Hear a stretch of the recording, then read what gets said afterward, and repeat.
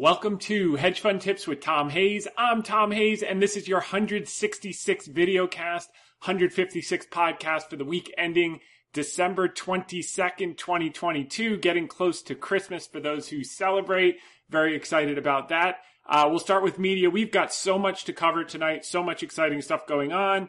So I'm going to talk a little fast, but first we'll do the media. Want to thank Fitria Angriani and Andy Shalini for having me on CNBC Closing Bell Indonesia on Monday. I want to thank Larry Menti, legendary Larry Menti. I love going on with Larry. He did the Mark Simone show on 710 WOR this week. Thanks for having me on that. We're going to cover that a bit in this videocast podcast. Also want to thank Akash Shriram for having me on his article in Reuters, and also want to thank Ellen Chang for having me in her article today. Wall Street expects a Santa Claus rally. Well, I would say most of Wall Street doesn't, but we'll talk about why there's still a little hope into year end. Also want to thank, here we go, Tiashi Datta, Nivedita Balu, Meta Singh, and Bansari Kamdar for having me in their article on Reuters today. And here are some holiday photos from the club. The girls met Santa and Mrs. Claus, so they're getting bigger, as you can see, but they were all decked out for Christmas. And that's them in front of the tree over there. And that's us at a holiday bash. So happy holidays to everyone. The quote of the week is, "The stock market is never obvious. It's designed to fool most of the people most of the time." Let's see if we can make some sense of it for you this week, which has been a confusing week, but I think it'll clarify itself before long. So, first thing that shook the markets today, billionaire investor David Tepper is leaning short on the stock market because central banks are saying what they're going to do. So, first off, you never want to bet against David Tepper. That's number one. He's a legend. He's exceptional in special situations. He owns a football team. He's made billions of dollars from scratch. He's got all the credentials. So you got to take what he says seriously. The basic premise of what he was saying was, when the Fed started quantitative easing and easing policy after the great financial crisis, he said, time to go in all stocks in 2009 or 2010. And he was right. And as they maintained the liquidity, he continued to be bullish and he continued to be right.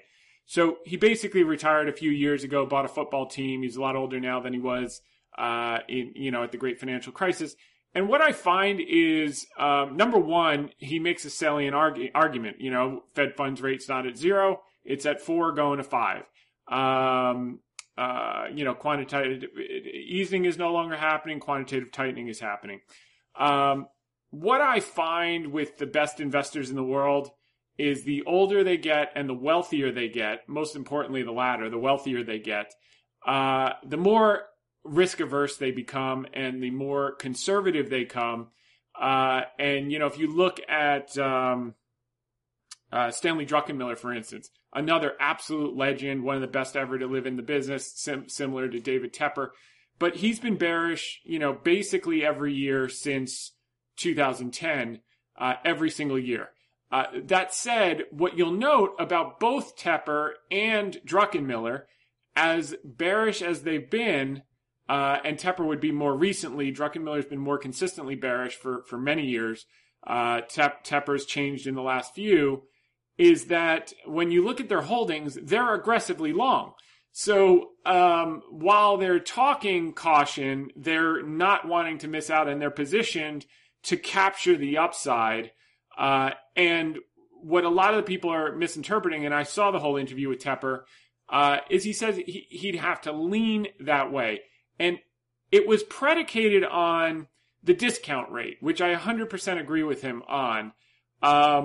But saying that as the discount rate goes up, you can't have a high multiple. And so I said, yeah, that makes perfect sense. Like, why would you have a high multiple if the discount rate's going up? You put it into a net present value. It just can't happen. But then I burden myself with the facts, as I like to do. And here's what I found. What you have here in black is the Fed funds rate. And what's interesting about it is it's basically, leaving aside the great financial crisis, it's basically the lowest it's ever been. Okay. So, you basically had a Fed funds rate post World War II go up to about 4% in the 60s, then 5% in the late 60s, then 9% in the early 70s, then 13% in the early 70s. Then you had the 73, 74 crash after 13%, then 19% in the early 80s. And then it just worked its way down. But if you look most recently, even during the tech bubble, where valuations and multiples were much, much higher than they're even remotely close to today, you had a Fed funds rate at 6%, 6 to 6.5% during 1995 through 2000. And basically that's the perfect model that we've been looking at for this situation, where they hiked rates extremely fast, all the way up to 6%. And then they paused. They did one cut, but it wasn't an aggressive cut like you see in the great financial crisis, which is a recession. And they extended the cycle another 5 years. And we're still in this camp. They're going to pause. Maybe you have to do 1 or 2 cuts the end of next year or earlier the following year in 2024, and then keep rates elevated for a sustained period of time, maybe many of years to extend this rally. Now, the other thing is this purple line, and this is the PE ratio of the S&P 500. It's saying right now it's 20. I think this is, I don't think it's trailing. I don't think it's forward. I think it's current. It's not perfect, but the key is you get the theme from 1948 forward. And you can see, despite the fact we still have a lower Fed funds rate, effective Fed funds rate, than we've had all throughout history, with the exception of the great financial crisis, the multiple is, at the average, if not lower than most periods. It's certainly lower than, the vast majority of periods after 2000. And then as you get back into the 60s, it's right in line with the long-term average. The average, throughout history, I think for 100 years is like 15. And if you go closer, like, the 60s forward or post World War II forward, it's more like 17 or 18. So, that's one. Number two, as we've said, many times, people are looking for earnings to come down. They're at 231. They haven't come down for many, many weeks, despite people calling for it to come down another 20%. Maybe they'll be right. Maybe they won't be. But by the time they trough, let's say it's in March or April or May of next year, the market will already be looking to 2024. And I think 2024 is going to be up 25% from 2023 and 2022. And that will make the multiple, stay at these low levels that you're seeing. So, as a matter of fact, what's really fascinating about this chart is that in some cases, the lower the Fed funds rate got, the lower the PE multiple got, not the higher, because it usually implied, see all these cuts, that you were in a recession and the multiple contracted. Recession, the multiple contracted, versus when you were hiking, it showed there was demand, there was growth. The reason you have inflation is because there's demand. That's not necessarily a bad thing. They just don't want it to be hyperinflation, and that's why they're so content on hawkish talk and talking down long-term inflation expectations, which they're succeeding in doing. But if you look at this long-term trend line, we're kind of right around where we should be. And a normalized, the only problem is our PE multiple is relatively low historically. So, the old saying from Texas, that dog don't hunt, because this Fed funds rate is, if you're anchored to recency bias of the great financial crisis, you're right. The Fed funds rate is high. If you're anchored to 75 years of history, the Fed funds rate is still low, and you can get much higher multiples, with this low of a Fed funds rate, or high of a Fed funds rate, however you want to look at it, because our multiples were dramatically higher in the late 2000s, from 96 to 2000 after the Fed paused with a much higher Fed funds rate of 6.5. So again, this is just normal cognitive behavior of being anchored to recency bias. But when those rates were low, we were in a recession, and so were earnings, and therefore the multiples were low as well. Same thing in the 70s. So you actually don't want that. You don't want Fed funds to go down so low. You just want them to pause and sustain, because it means demand is still there, growth is still there. And what I've been saying, and the framework that we've been talking about all year, is the millennials are the largest part of the population, and there's been no instance in 100 years across countries where you have the bulk of the population at 30 to 40. Once they turn 40, that's when the economy rolls over. But 30 to 40, where they're max spending, housing formation, family formation, job growth, et cetera, et cetera, et cetera, where the country has had a downturn and the stock market's done poorly. It's in those instances where you get some of the biggest runs in history, and we had a similar situation from 82 to 90. We had a similar situation from 50 to 68, and a similar situation during the 20s. So I'm glad that Tepper came out saying what he said, because you want to expose yourself to all alternative points of view. But then when you stress test the theory, the data shows the opposite of what the thesis was predicated upon. Even though it's counterintuitive, the facts don't lie. So that's where we are. And you just have to be flexible, but those are the facts. The other thing that we've been talking about regularly on our media appearances and everything else is how emerging markets are ready for a multi-year rally. And by emerging markets, I mean China in particular, because that's close to 40% of the weight of emerging markets. And what I noticed is that I also started getting very interested, and I posted a chart on the relative valuation of small caps to large caps. So while large cap valuations are still, I was asking myself, why am I not excited to be wholesale long? I hear all the bearish arguments because that's all there are right now. Like, everyone's bearish. And I say, if I'm so bullish, why am I not just wholesaling the S&P 500? Why am I not intuitively doing that? When I look at my top 3 positions, it's Alibaba Emerging Markets. You've got biotech, which has a low correlation to the S&P 500 and can do quite well even when the market's doing weak. And I've got Cooper Standard, which is unrelated, which is not correlated. It's a special situation that the first catalyst is the refinancing, which is now assured. It just needs to get completed. We'll get into that.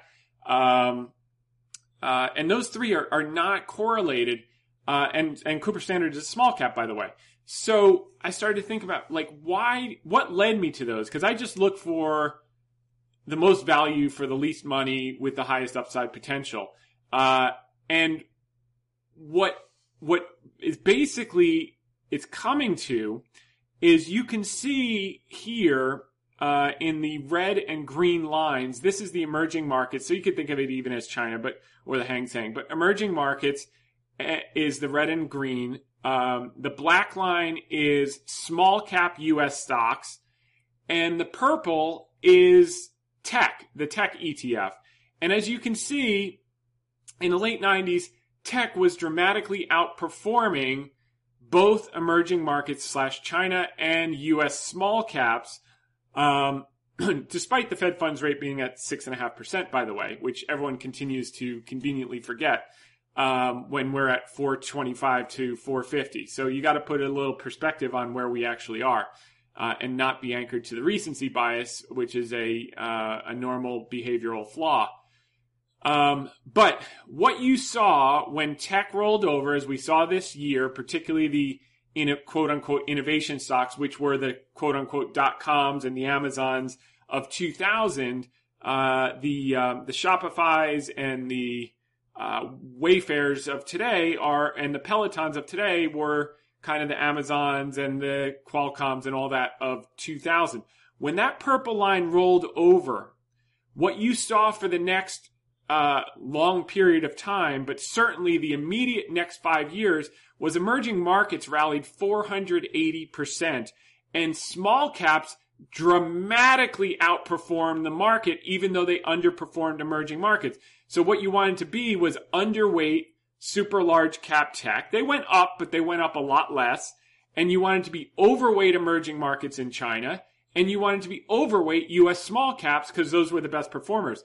And I think we're setting up for the exact same situation, and it's actually already started, where you're seeing, small caps have basically been grinding sideways, as have emerging markets. Tech has been straight up since 2009, and that's why people say, well, we've been going up for so long. But that's only one portion of the market. The big upside has been in tech, and emerging markets you can buy at 2007 prices, despite the fact GDP and all the earnings power and everything else, and that's why their multiples are at historic lows. Same thing with US small cap, and they tend to do well at the same times after tech has rolled over and after the dollar has rolled over and emerging markets get bid and small caps get bid. So, and that's how we're positioned, with the exception of biotech, which is not really correlated to any of this. It's based on drugs and deals, and we think they're going to do quite well, and they've done quite well in recent tightening cycles, 2016-18, and several others in the past. So anyway, this kind of squared the circle, and it started with just listening to Tepper this morning, and it was really, really helpful. The other thing that had the market down today was that Micron's earnings were bad last night. And what people did was they extrapolated this to every semiconductor and every tech stock in the market. But if you pay attention to markets enough, you'll come to the conclusion that Micron always disappoints. They're consistent disappointers. That's what they do for a living every single time. And every single quarter, the market tries to extrapolate it to all the other high quality semiconductor companies like Taiwan Semi, and Qualcomm, and they're always wrong every single time. And I think this time will be no different. So time will tell, but it just shows the shakiness, obviously, like holiday volume, everyone's position, highest cash levels, et cetera, all the things that you see at reversals, and that's where we are. So don't give up on Santa. We're going to take the Grinch behind the barn and shoot him before the year is up, but one step at a time, and we'll tell you how we get there. The dollar continues to trend down. That's great for emerging markets, Baba. It's great if that's the case. Small caps will outperform tech. And if you look at the S&P 500 right now, what are still the top weights is the biggest tech. And they'll go up. They'll just underperform, as you can see here. So now here's another capitulation. The CBOE options equity put call ratio hit 2 today. We've never seen that. So you got getting a huge flush out of fear. The CPC, the CBOE options total put call ratio, got up to 150. That's what you see near bottoms or at bottoms, not at or near tops.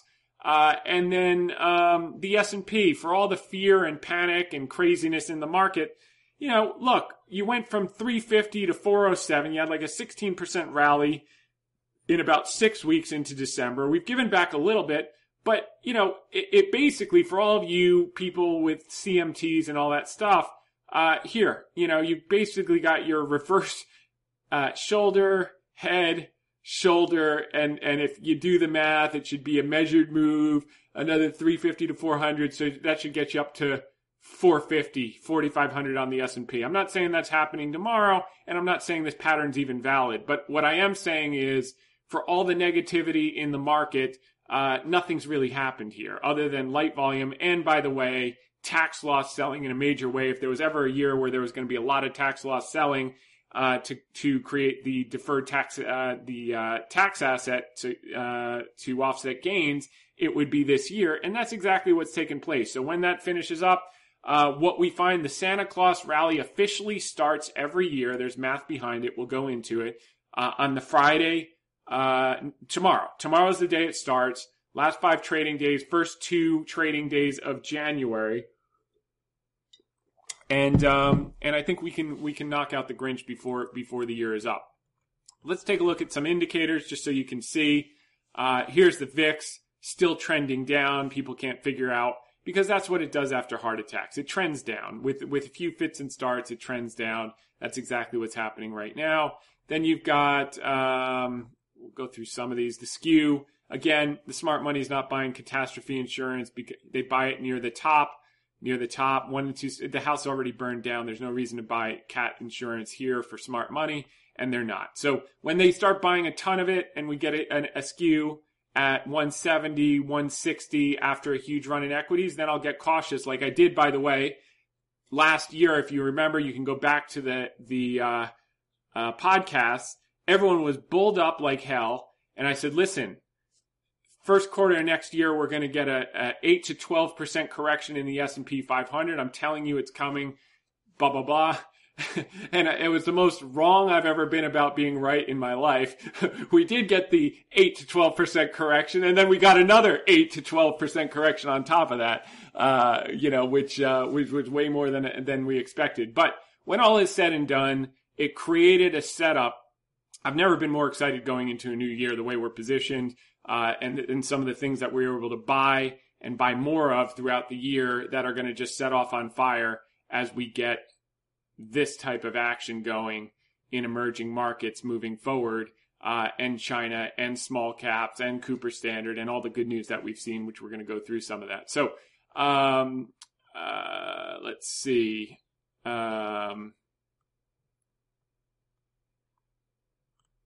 So we got some indicators here. McClellan we covered in recent weeks.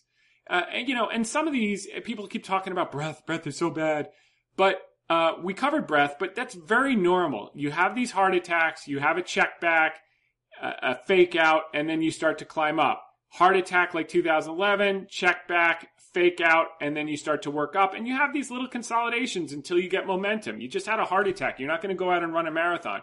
You're going to walk a mile, then you're going to rest. So we just walked a mile. Now we're resting. Now we're going to try to do another 3 miles at a jog pace. And then guess what? We're going to rest again, just like we did in 2015. Look, heart attack, check back, fake out, consolidation. Then you try to do the 3 miles, you check back. You try to do the 3 miles, you check back. And then you get the multi-year run. And I think that's really what we're set up to. I mean, I think the way we're set up right now for next year, I could see next year being the best year in the history of my career. I've been to a lot of movies before, and I know what it feels and looks like when there's a regime change. And I love how we're positioned. Certainly the top 3 and everything else on top of it, which I don't go into, but my clients know, is going to be very, very exciting. So NASDAQ McClellan oscillator here. Again, oversold. You have the heart attack, then you get the check back when everyone says, oh, we're going to new lows. We could go to new lows. Look, you never want to discount a guy like Tepper. I mean, the guy's been a hero to me for my career. But I'm just telling you, I see it over and over again. These guys, they make a couple $1 billion, 2, 3, 4, in the case of Tepper 10. They go buy sports teams. They go buy houses. They go buy boats. They're not engaged. They once they become family offices, they're disengaged. They're rich. They're still paying attention, but it's not that same level of intensity grinding through every single detail every single day where they can feel and see sentiment. If I'm out of the office for 3 days, which I never am, like my feel for the markets, and I'm not like I need feel because I buy high quality businesses that I want to hold over time. It's just not the same. When you're in the game and you're competing and you're in the arena, you need to be there all the time, paying attention. Number one, I love it. Number two, because it's what it takes to excel. And that's where we are. So, okay. Bullish percent, SPX, same thing. Heart attack, check back, fake out, consolidation. Oh, we're going to new lows. Heart attack, setback, fake out, and then you're off to the races. And then you do a check back. So look, these things repeat over and over. Does it mean it guarantees that we're out of the woods? No, nothing is ever a guarantee.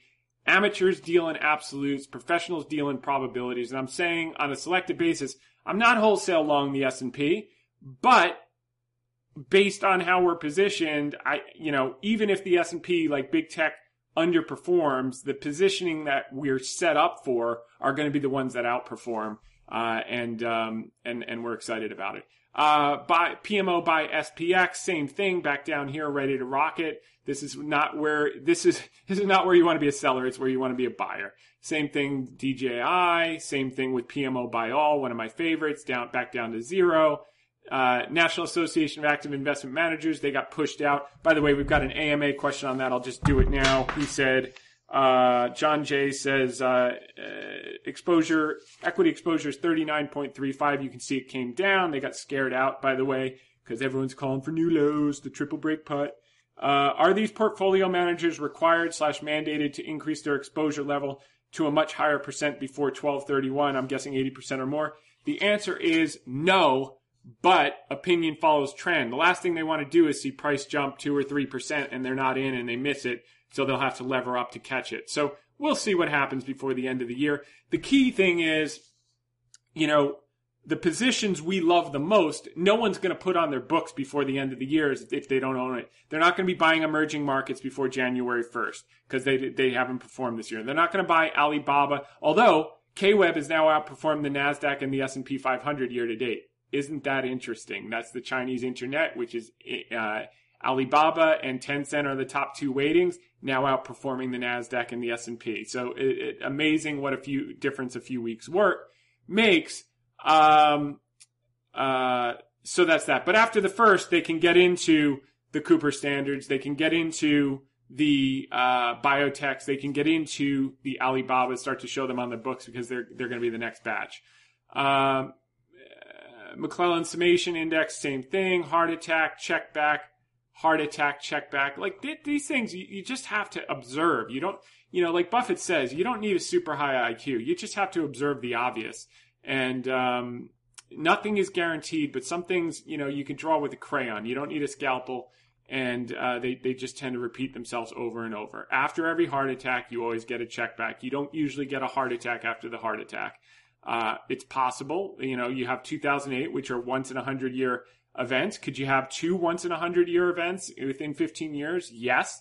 Would you bet the ranch on it? I wouldn't. So, but it seems like a lot of people are doing that right now.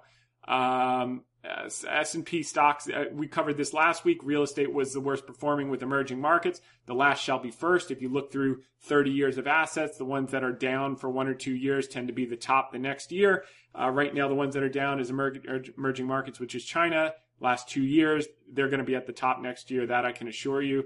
And real estate, if it's not at the top, it'll be at the middle, and it'll probably be at the top the year after. The pessimism couldn't be greater. And you just see it over and over and over. You want to be a buyer down here. People say, how can you say that with rates going up?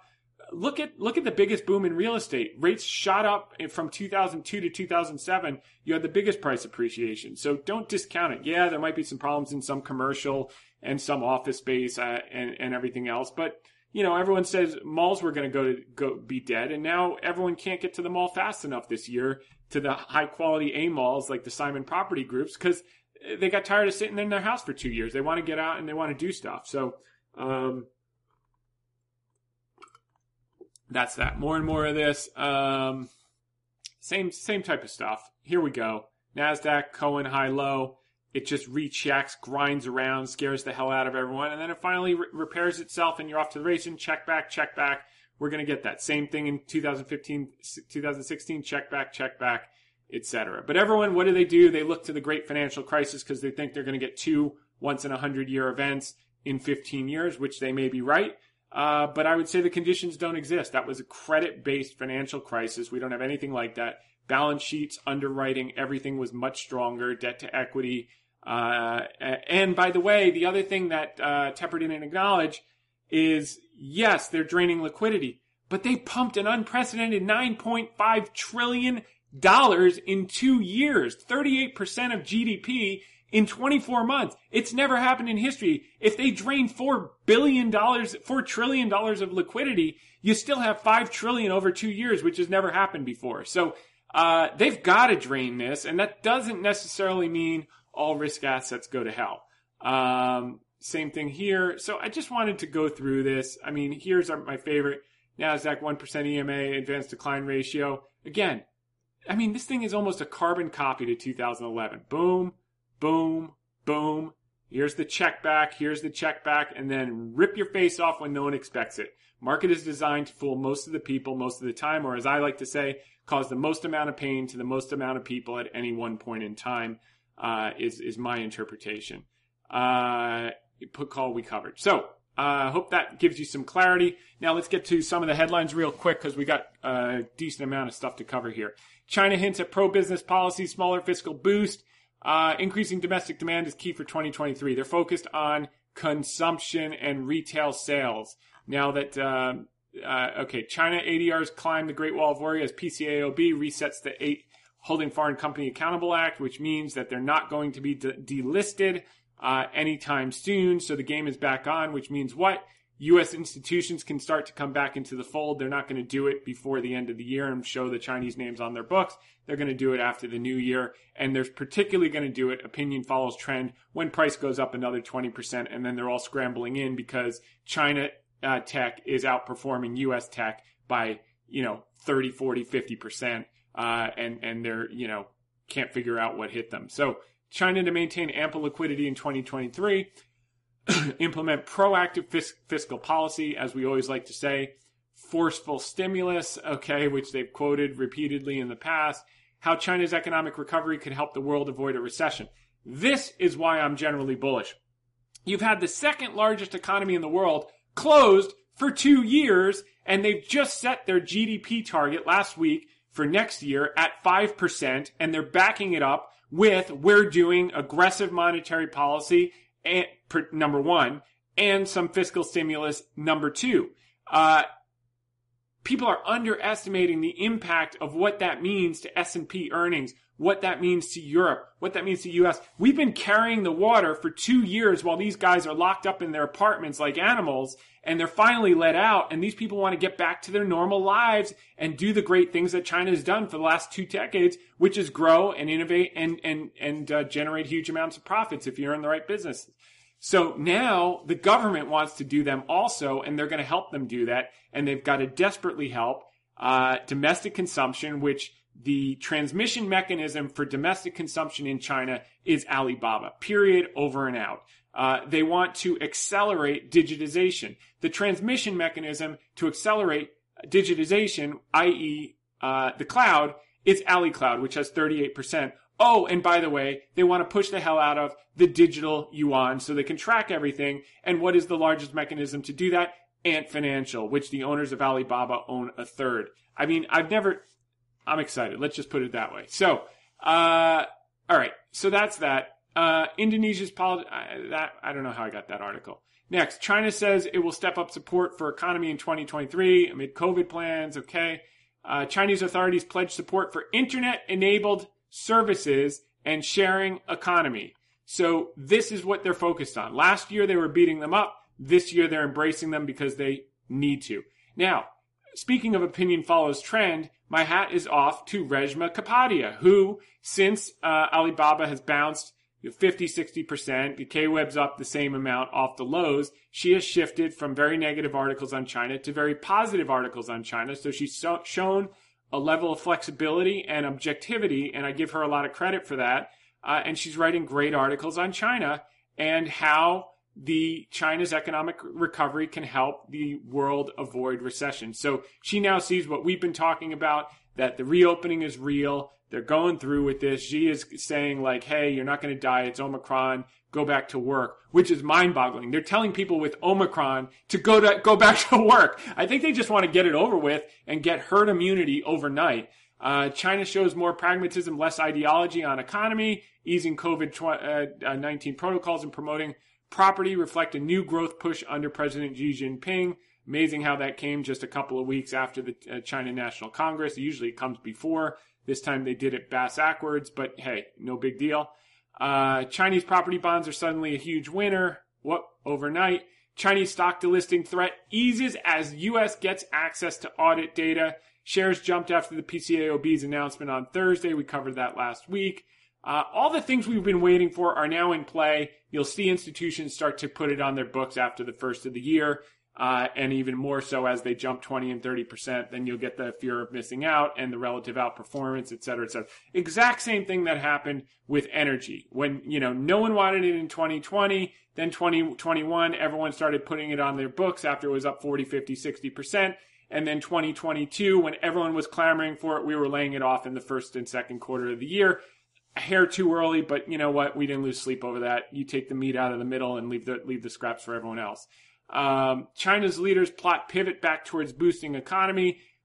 Senior officials are setting a robust GDP growth target of more than 5% for next year as they loosen COVID rules and de-emphasize ideology. Last year, they emphasized ideology and de-emphasized GDP. They said, we're not going to hit our targets. Last year, meaning this year. So next year, the game has changed. They're back to the old playbook. By the way, Michael Burry was right about one thing. Meet the new boss, same as the old boss. So if you love the performance of Alibaba, before last year when it went from, 100 to 300 in a couple of years, you're going to love it under the new boss, which is the exact same as the old boss who just went back to doing the old things that made him successful. So, China's economy struggled in COVID zero's final month. So these are the final hiccups, before they flip the switch. So, we'll see a little slowness in Q4 numbers, but it really doesn't matter at this point. Macau signs, it's backward looking, rear view mirror. Macau signs packed with 6 casino licenses, hot on the heels of easing COVID quarantine rules. That's a big deal. PCOB announcement, complete free access to inspect and investigate Chinese firms. So, delisting's now off the table. You could probably switch back your BABA shares if you want to. We're not doing that yet. There's no real reason to. But, and the other thing is, which we'll cover here in just a second. Here it is. CSRC and Hong Kong Securities, they did a dual announcement. The net effect of this announcement, which I have translated into English, is that Alibaba is going to get that second primary listing in Hong Kong, which is going to bring Stock Connect dollars in as Alibaba buyers, meaning people who lived on mainland China, who live on mainland China, have not been able to buy Alibaba stock for 20 years. Now, for the first time, they're going to be able to buy Alibaba stock. So let's say you're in the U.S. and you get 6 Amazon packages a week to your door, Amazon Prime, and you have a business and you use their cloud service and you watched the NFL on Tuesday nights on Amazon Prime, etc. But you haven't been able to buy their stock and participate in the growth. And all of a sudden you can. So if Tencent is any tell, because Tencent is on the Stock Connect, they have about $30 billion worth of mainland buyers.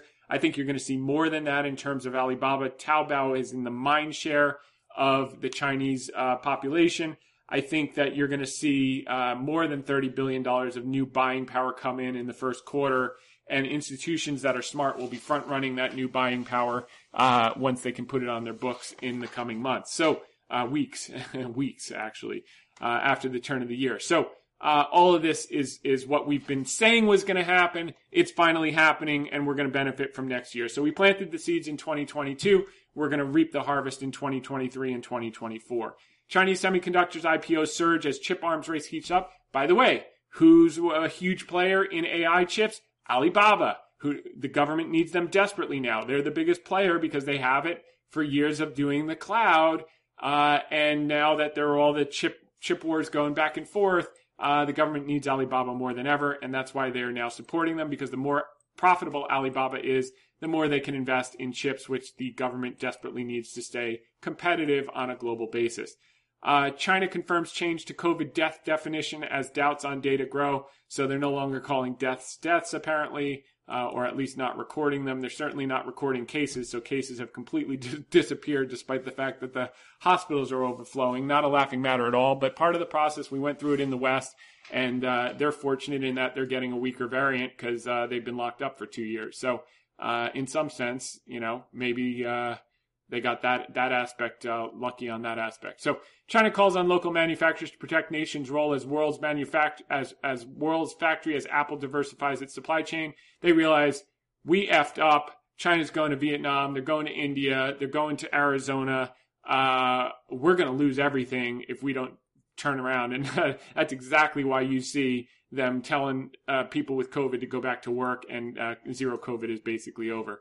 China's State Council calls for implementation of property market rescue measures to boost the economic growth. Like, everything's happening now. And now that they're opening, it's actually going to matter. When you got people locked up in their apartments like animals for 2 years, and you're stimulating and you're announcing all these plans, it doesn't mean anything because you have no activity. Now the activity's coming back, and the first month will not be good. People will stay home, 1, because they're scared, 2, because they're sick. When they get well, they have the immunity, they'll be out with a vengeance, just like we saw in the U.S. So China urges Hong Kong leader to boost financial hub status. They realize they're losing everything. They're losing the chips. They're losing this, and they got to scramble to get it back and keep it. And the way to do that is to grow and get their stock prices up so they get foreign capital investment. Opinion follows trend, off to the races. They know all this. Meet the new boss, same as the old boss. He's done this playbook before. He just got sidetracked in a dark alley for a year and almost wound up getting overthrown. It's basically what it came down to, and then he pivoted. So Chinese cities, factories tell people with COVID to go back to work. So I wasn't exaggerating on that. That's exactly what they're saying.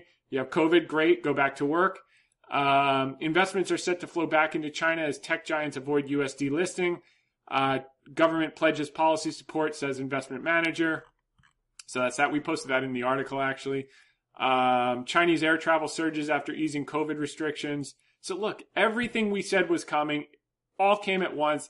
And actually the timing is perfect because if it had come 2 months earlier, I don't know if institutions would have raced into them with 2 months to go if they would really want to put it back on their books wholesale, and particularly before the PCAOB announcement, kind of blessing the ADRs and saying that the audits were fine the entire time, which we all knew because it was PwC. Not to say that PwC hasn't had any mistakes in the past. They have, but, here we are. It takes a little longer, but the thesis is correct and we get paid on it next year, which is going to be exciting. So China shows more pragmatism and less ideology on the economy.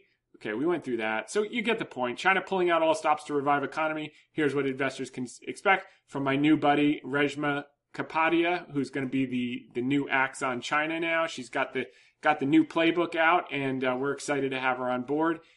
Jack Ma's Ant Group could be among top 10 Asian IPOs in 2023. This is mind-boggling news that this is in print in the South China Morning Post. Usually if you print something like this last year, you pissed off the government and that pushed it off another 5 years. But who owns this? Alibaba owns this. So they would not let that print and piss off the government if this wasn't going to happen. And by the way, we own a third of that, which is pretty exciting as owners of Alibaba. Fed balance sheet drawdown could... okay, so now we're moving on to U.S. Fed's balance sheet drawdown could sunset next year. So maybe they go from 9 trillion to 7 trillion.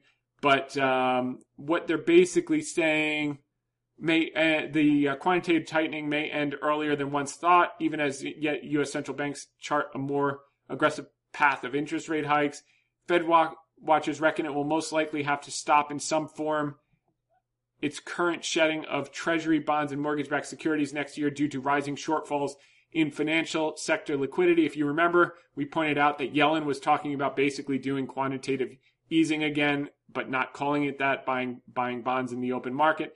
That may be already happening. Such shortfalls could threaten the central bank's control over its overnight interest rate target, which is why it may have to react. When it comes to officials' comments on the balance sheet outlook, it seems like they're oddly silent about this whole thing at the moment, says Derek Tang with LH Meyer. Fed will start seeing signs of liquidity issues in the spring of 2023 and take action by June to start throttling drawdown of its holdings, which means maybe they only reduce the balance sheet by $1 trillion, which again is monster, historic, unbelievable liquidity, even if they went down $4 trillion, and they're probably only going to get down $1 trillion. Wall Street stock market forecasts for 2022 were off by the widest margin since 2008. Will next year be any different? No, they'll be wrong again. Last year, they all expected market up 20%. This year, they all expect it down. So I think we're going to see a good year because no one is looking for it. And people are saying, how can that happen? With unemployment's going to tick up, earnings are going to tick down. How can the market go up? Because the market's a discounting mechanism. It discounted that hell this year. That's coming next year. And then by the time that hell comes, we'll be looking at 2024 earnings, which will be through the roof. With China at 4, 5, 6% GDP, we're going to be off to the races. And that's 2 years of pent-up demand. So they might even exceed their targets. Okay, article of the week. 3 magic words, stock market and sentiment results. On Tuesday, I joined legendary anchor Larry Menti, over 80 regional Emmys in his career on the Mark Simone Show.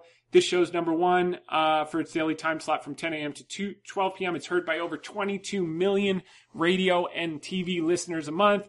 In this segment with Larry, I covered the 3 magic words that could change everything on a dime. Hint, they are not Volcker's words. Keep at it. They are Volcker's words. I'll give it the Cliff's Notes, but you should listen to the full interview to get context.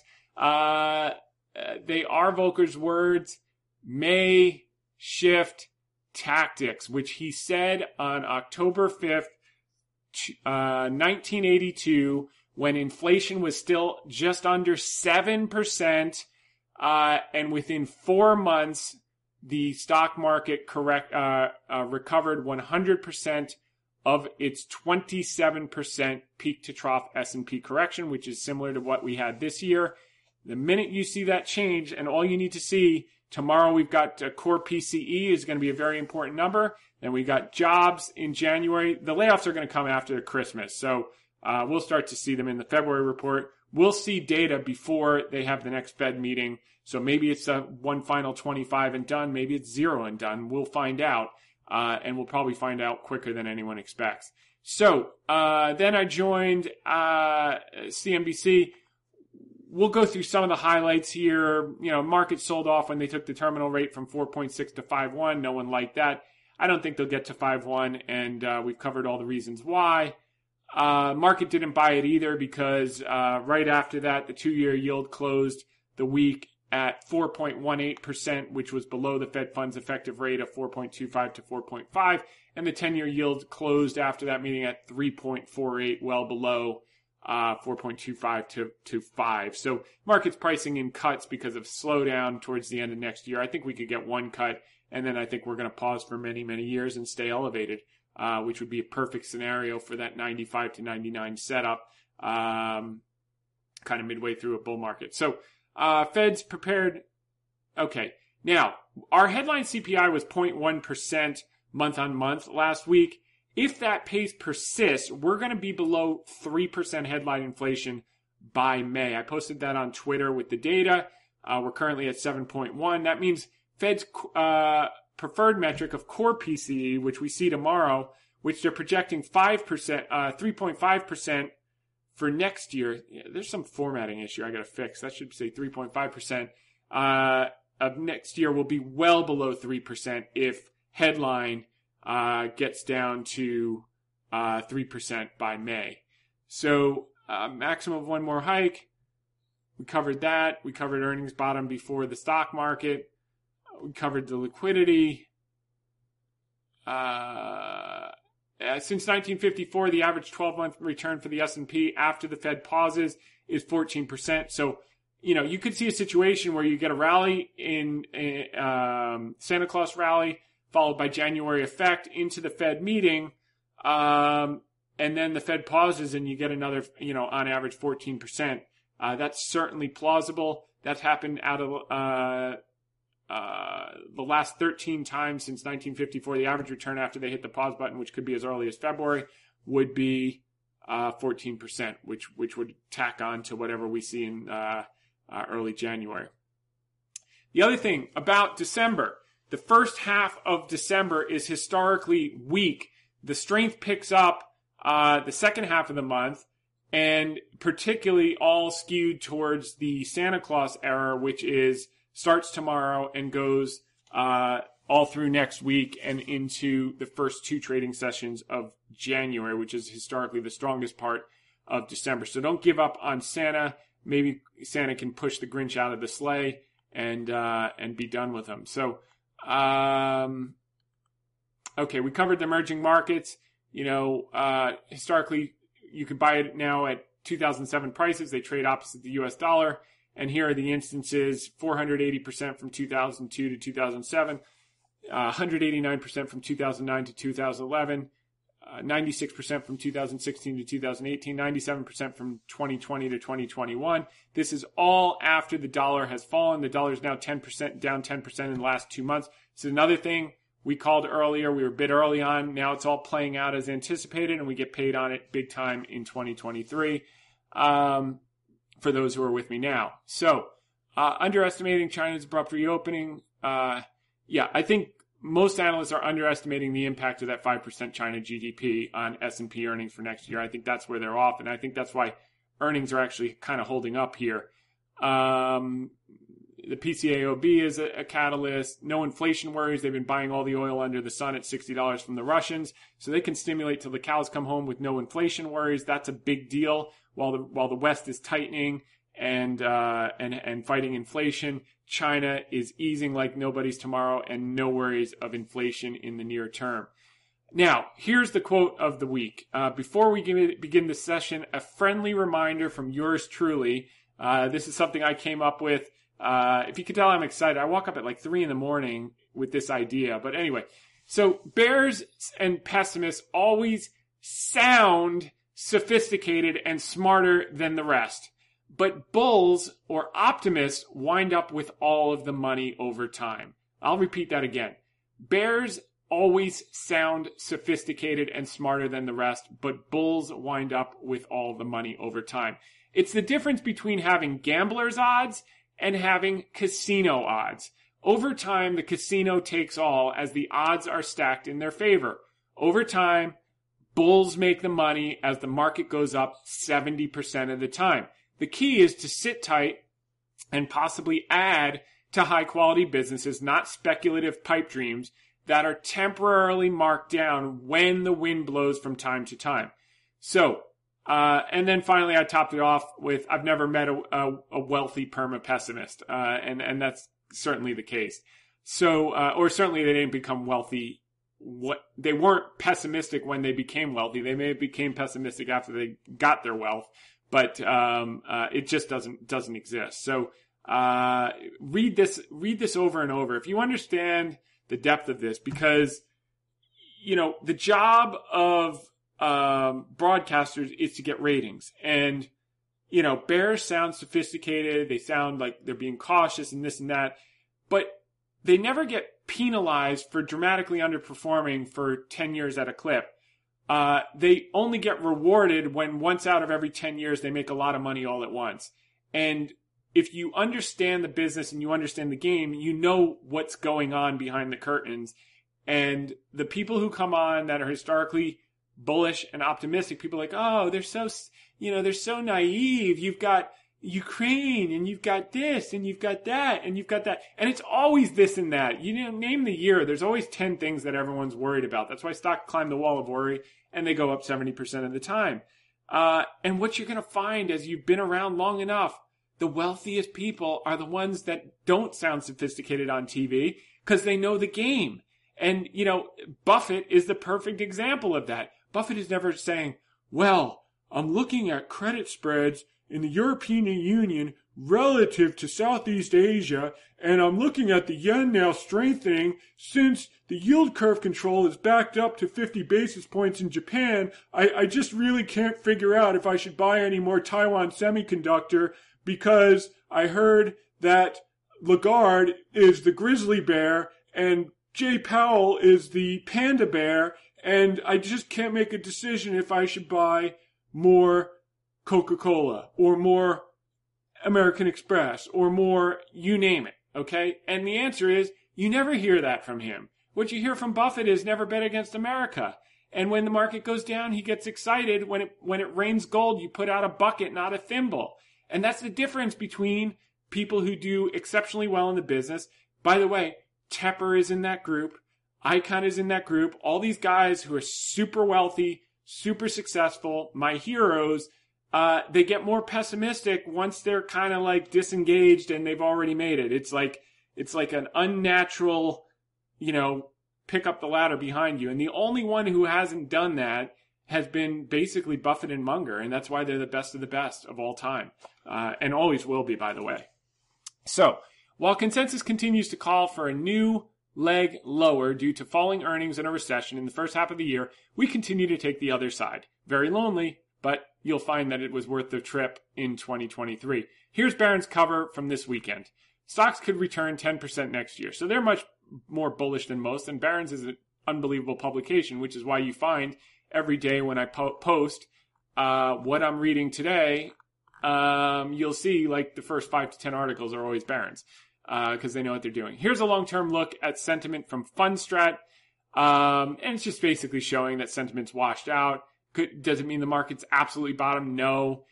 The key shouldn't be this 45% number. The key should be when it peaks, it's closer to a peak than a trough. Obviously, here's, towards the end of the rallies. Here was really in the middle, towards the end after you had this downtrend off these peaks. So we're getting at a peak. It doesn't mean it couldn't go lower, but it just, gives you some visual of sentiment. Now, if you look at history, the third year of the 4-year presidential cycle, which is 2023, especially the first 2 quarters, is the strongest year for stock market performance going back 100 years. It follows the worst year of the presidential cycle, which is the second year, i.e., 2022, or present day 2022. So here's what you see. We've been following the script to the T. 2021 was a pretty good year, little choppy, but up. 2022, dog doo-doo year, okay? And that's normal of the second year of every presidential cycle. Then the third year is the absolute best year of every 4 years on average by more than double the returns across the board. And then the second best year is the year after that, but it's not as good as next year. The fourth year is up more than the first and second year, but up less than the third year. And the first 2 quarters, and that's from Bloomberg and BOA, the first 2 quarters are the best 2 of next year's, and that's from Ryan Dietrich. So, first 2 years of the presidential cycle has followed the script. As we've covered in many times in recent weeks, even if consensus is right that earnings will come down a lot more, we believe they are wrong about how the market will respond. As I've covered in both media hits above, stock market bottoms 6 to 12 months before earnings bottom. So even if the pessimists are right, historically, you can get paid to buy equities now or on October 13th when we're publicly pounding the table at 35.90 S&P lows on Benzinga. You can see that clip. Whoop-de-doo. We've covered this chart like 6 times in the last 4 weeks. So I hope you got it in October when we started pounding the table. As we all know, inflation has already peaked. The question is, how quickly will it fall? But in reality, it may not matter because historically, once the peak is in, the market has bottomed. Peak in inflation, bottom in the market. Peak in inflation, this is inverted. Peak in inflation, bottom in the market. Peak in inflation, bottom in the market. Peak in inflation, bottom in the market. This is via Larry Williams, who's been spot on the money this year via CNBC Mad Money. Recession odds are peaking just as they did in April 2020 and March of 2009. In both of those cases, the bottom of the stock market was in the rear view mirror. Santa Claus rally period officially begins tomorrow and runs into the first 2 trading sessions of January. Here's some data from Ryan Dietrich. You can go through this. Basically, if it's positive, then it bodes well for next year. If it's negative, it could bode negative. But we think it's going to be positive. Here's some insider data from Sentiment Trader. Jay Capel basically saying that you've had massive insider selling in NASDAQ. It's at the level where you start to see the price action start to recover because they're washed out. And 1 year later, you're up on average 23% in tech. 25.99 is the median with 100% win rate. 100% win rate is pretty damn good. Does that mean that it's guaranteed to be 7 out of 7? No, but 6 out of 6 is pretty damn good and worth noting. Key positions update. As we've covered in the media hits above, our focus in the next few years is emerging markets, expressed largely with Alibaba and China positions. This is a play on the dollar weakening as the Fed nears the end of its tightening cycle and as China's reopening and stimulus moving forward. Alibaba is best positioned to benefit from the digitization of China with AliCloud, as well as CCP's newfound push to domestic consumption, e-commerce, and digital yuan and financial. PCAOB has taken delisting off the table. Biotech is our second large theme, predicated on M&A deal flows. Big Pharma has the cash to offset patent cliffs. They will continue to buy growth. Drug approvals have been coming in fast and furious since the focus has shifted from COVID in 2020 and 2021 back to normal innovation, Alzheimer's, cancer, etc. in 2022. A representative basket of biotech is now up 33% off of its May lows. Alibaba is now up 51% off of its October lows. So you can see all the deals and all the drugs. Auto supplier update. This is the big one. Another of our top 3 positions is an auto supplier named Cooper Standard. We've made our case for the stock several months ago, originally on the Clayman Countdown on June 7th and executed across accounts at $5.50 on average. It's now up 23% as of yesterday's close. On November 15th, we got some better than expected news from Cooper Standard. When they announced their transaction support agreement, they laid out what the new capital structure would look like. You can read the press release here. Full agreement here. This week, on Monday evening, Cooper Standard issued a press release that the transaction support agreement was moving ahead as outlined with the, quote, fully backstopped private offering of new first lien notes and private exchange offer and consent solicitation for existing senior notes as part of refinancing transactions. That's about $20,000 a word for the attorney who wrote the headline. Full Cooper Standard filing here. Here are some key points. First off, it's fully backstopped by JP Morgan and Mill Street have basically said that JP Morgan and Mill Street Investment Management, Mill Street Capital Management represent 62.7% that have already agreed to subscribe. So they have the majority vote, which they need. They have the money. So the Mill Street is going to buy 62.7, but if the other 37.3 don't step up, they're going to buy the rest of it. So they've got the money and they've got the vote. All they need is the conclusion, which is January 18th at 11:59 p.m. We've gone through the capital structure changes. We've gone through the earnings power. We've gone through the business. You can look through this at hedgefundtips.com. For those of you who are new listeners, just go to hedgefundtips.com. Scroll down here to popular post. You'll see the 3 magic words, stock market and sentiment results. Click on that, or at any time you can just click on commentary and see every article we've ever written. You can click on videocast, see every videocast we've ever recorded, or podcast and listen to every podcast we've ever recorded. You should also click on terms. This is opinion, not advice. Talk to your financial advisor. So, now the big thing here and why we're in the stock is very simple. The most important table is the one above with the IHS estimates of global light vehicle production. The key takeaway is that volumes are expected to return to 2017 levels by 2024-2025. That's why we bought the company. We understand the cyclicality of the business, the peaks and troughs. We studied Charlie Munger when he bought Tenneco in the 2002 recession when they had $1.2 billion of debt and credit spreads were not at 5.9% like they are today for high yield OIS. They were at 11.99. He bought the stock at 160. He flipped it out at 8 times. He turned 10 million into 80 million in a year. As an 8-bagger, he gave that 80 million to Li Lu in China, who caught that China run that we were talking about from 2002 to 2007, which we think we're on the verge of.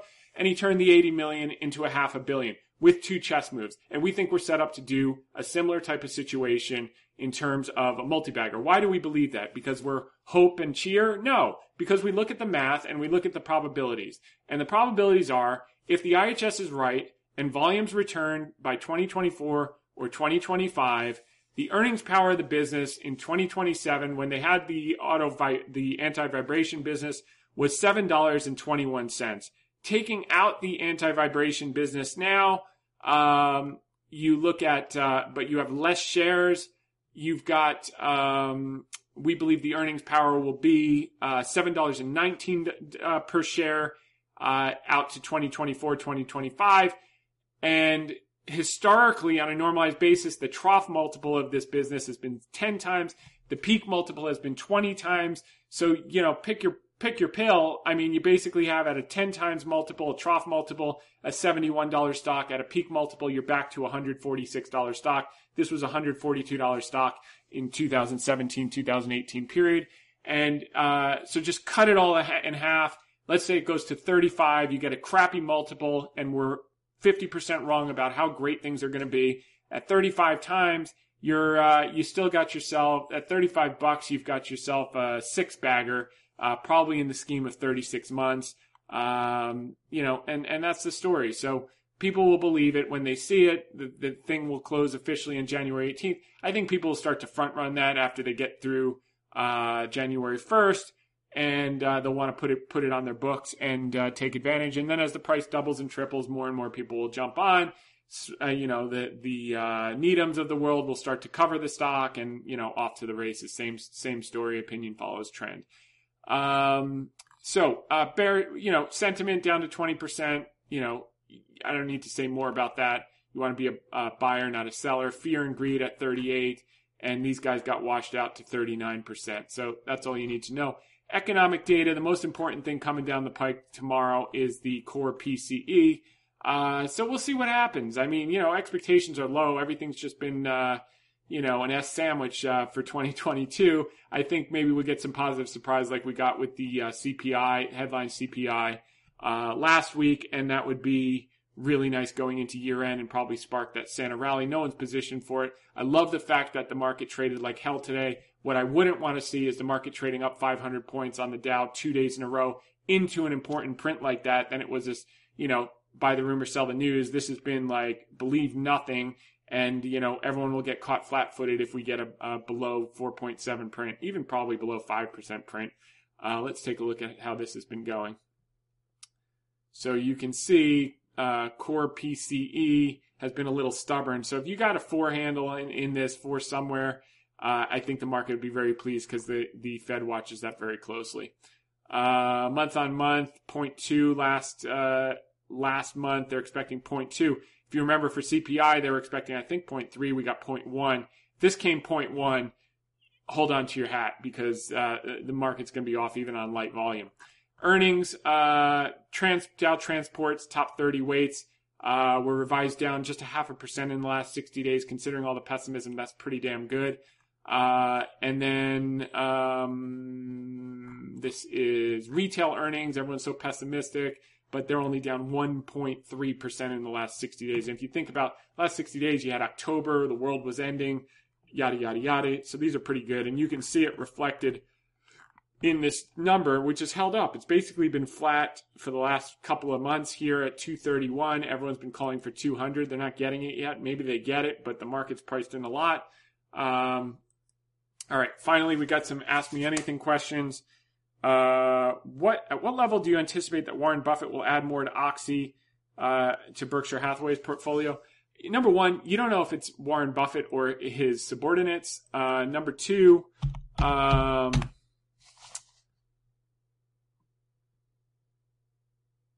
would need it to go a ton lower to reload on energy, and I might not get it. So hard pass on that. That was a buy in 2020, and a sell in early 2022. So I think there'll be a chance to reload on energy. I'm not bearish secularly, but this thing, it's run up. It's like, I don't chase things.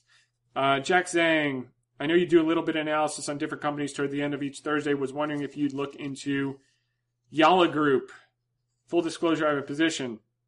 By the way, I'd hate for you to be asking or talking about a stock you didn't have a position. People say, "Oh, you're pitching your book." I would be offended if someone was talking about a stock that they didn't have skin in the game and they weren't risking their money and their net worth on and talking about something they didn't own. And I guess that's most of the, many people out there talk about stocks that they don't own. It's completely useless because it shows, number one, you have zero conviction. So why are you talking to other people about it? Put your money where your mouth is. That's what we've been since day one. Okay, so Yalla Group. I don't even know the ticker. Let's see. I've never even heard of it. Yalla, Y-A-L-L-A. Okay, so it's a beaten down stock. Let's see. All right, so it's down from 41 to $3.55. Let's take a look at what they are and what they do. Voice-centric social networking platform under the Yalla name in the Middle East and North African region. Chatting services, headquartered in Dubai. I've never found any of the Middle East stocks to do well. I mean, maybe you got a chance with Aramco because they're, doing their own knitting, but they just, I don't know, they just don't work. I look objectively at this, and this is an absolute no-brainer. I mean, revenues have gone from 42 million to 300 million. Net income's growing. EPS is growing. What's happening with cash flow? Cash flow's growing. Yeah, I mean, again, this is like those tiny little Chinese stocks where, 30% of them are probably frauds, so you just don't touch them. Here, it's such a small company, you're taking country risk, number one, and company risk, and I don't take those two things. But objectively, I mean, this thing looks beautiful. I mean, return on capital, is generally expanding. I mean, it was higher the first couple of years, but something like this, like quote unquote too good to be true. I mean, maybe you just take a 1% position. So if it's a 10 bagger, you feel good that you were involved. But you really have. I like how you're thinking, Jack. I wouldn't take that risk. There's too many other things to do that have more certainty in my view. But I would take a flyer on. I won't, but I would if I were you, and I liked it. I would probably take a flyer, maybe 1% of the portfolio or 0.5% or something like that. Alan Woolman did a scan on stock charts for stocks in an uptrend that were consolidating. I was surprised by the number of hits for stocks in India. Just wondering if you looked at this market for individual stocks. I have. I don't buy stocks that are in an uptrend consolidating after they're up, 100, 200%. India's already had a big run. We covered their demographics. That's more of a late decade when we're peeling out of China. We'll be peeling into India. But they'll go up because emerging markets are going to do well.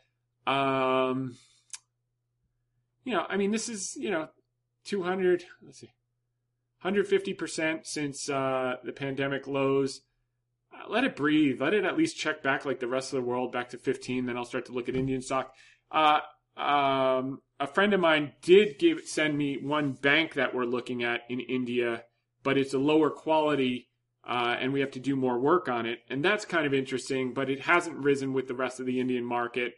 And we just have to take a look at the risk reward more carefully. And there's some supply coming on the market, so we're not in a rush. But that type of thing in the context of India, I would be interested in. But I want the things that haven't run yet, not the things that have. And what hasn't run, which is the biggest weight, is China. I know everyone's scared about China, so they're looking at Dubai, and they're looking at India, and they're looking at Brazil, and none of them are going to be as good. That's my view, and I'm sticking to it. You missed India, move on. India, if India, like Occidental, if India came back down here, I'd take a look. Or I'd look at these special situation type things, like why do we have big positions in America, even though we think that small caps and emerging markets will outperform? It's because they're special situations. So Steve Frampton, hi, it's the Canadian again. I love the Canadians because they whoop our butts in hockey all the time. I'm just jealous. You know that. Thanks for the work every week. I came across a fintech lending company, not the environment for that, by the way. Small, disruptive, reasonably valued owner-operators. Okay, profitable, growing margins, growing revenues very quickly. Things are growing. Fast profits aren't enough. Thing is, they're growing so fast, their profits aren't enough to cover growth costs, so they need to take on debt, sell equities to stakes to fund it. Wondering your initial thoughts on such a situation. No, there's too many good things to do. I want to pull this up because I'm sure, like Yalla, it probably looks great, and you're probably spot on with your analysis. But why would you? Fintech. Oh, TSX. Propel Holdings. Okay. These are very simple. If you listen to the Larry Menti thing, he asked me about Tesla. I said, look, the guy's a visionary, but it goes in my too hard box. I've never owned it, never shorted it. It's a little too rich for me. It doesn't mean it won't go up, but it's not for me. It's in the too hard box. I go for the easy things, like, the 1 foot putts that you can make a multi-bagger. I don't need to do a stinger 250 yards at a 90-degree turn, draw to get on the green. Like, I'm not interested in that. I just want to get it down the middle, put it on in 2, and putt for birdie. And that's the game. So, operates as, okay, so let's look at the financials. Growing like crazy. This looks exactly like Yalla. I mean, I think your analysis is great here. It's a quality business that's growing. Let's see what's happening with cash flow. Cash from operations is crap, so that's what you were talking about. So they're financing everything. Return on capital is declining. It could work. I mean, that's the thing. All of these can work, but go for the no-brainers. Again, throw 1 or 2% if you like it. Maybe you get a 5 or 10 bagger. It's a tiny micro cap. Or you get a 0, but, and you live another day. They don't take you out on a stretcher. It's okay. But raising a lot of money in this environment with a non-proven business is not an easy thing. The thing I love about cyclical business is they have decades of operating history. So when people go to land, they have assets, they have this and that, and we play the mean reversion. So it's good. Thanks for sending it. Not for me, but I'd do a flyer or something like that. I'd never put it in a client account, but I just like the obvious things. JT Investor. Tom, considering the market reaction has been muted to the announced refinancing transaction for the auto supplier, what is your read on this lack of reaction to the stock price? It's not done. When it's officially done, I think we'll get a move. Do you think the refinancing transaction was baked in the current value? Hell no. One, institutions won't put it on their books in a down year. So January, you probably get some buyers. Two, it needs to get done. No one's certain of everything. You know what the pessimism is like in the market, even though they've got backstopped, even though they've got the votes. Until it's done, it's done. Okay? And three, once this is done officially, it's done unofficially. Once this is done officially January 18th, they've taken bankruptcy off the table for 4 years. If they can't hockey stick the business in the industry, and it's not they, if industry volumes just revert, and by the way, they shouldn't revert to 2007 levels, 17 levels, they should revert well beyond, because you got 2 years of pent up demand. You got the average age of a car at 13.1 years. I think you're going to do much more than 2017, and these guys are going to rock and roll, and the margins are going to be better because of their index-based contracts that they negotiated during the downturn, and they make a higher margin on EVs, which all these OEMs are pushing. I think it's just going to be a monster. So I don't really care. Like, if this thing closed on January 18th and the stock went down to 5, I'd buy more. I mean, this is in our view, a no-brainer. Unless you think we're going into global depression and we're going to have 2 once-in-a-100-year events in 15 years, which is possible, not probable, but possible, then you shouldn't own anything. You should own, guns and ammo and fallout shelter and canned foods. But if you're not in that camp, then something like this makes a hell of a lot of sense with all the operating leverage. And that's the story. Rich C asked about refinancing. Only the people who own the current 2016 debt have the prospectus. So I don't know about any make-whole provisions or penalties for refinancing. But even if they can't refinance till 2017, it's completely immaterial relative to $450 or $500 million of EBITDA that they can generate on a normalized basis. So it's a non-issue. I think they will be able to refinance, but I don't have that prospectus. And it's not published anywhere. I called out to the company today to get a copy, and they're probably on holiday or whatever they are. Maybe I'll get it tomorrow. But so that's where it is. So look, I want to wish. Oh, and let's just see. Santa versus the Grinch. We're betting that Santa's going to wipe him off the map. And then finally, Merry Christmas to everyone who celebrates, and Happy New Year to absolutely everyone. Wishing you the best of everything, health, happiness, and massive prosperity in 2023. With that said, we're going to see you. Actually, we'll see you next week. Same time, same place. In the meantime, make it a great one. Bye for now.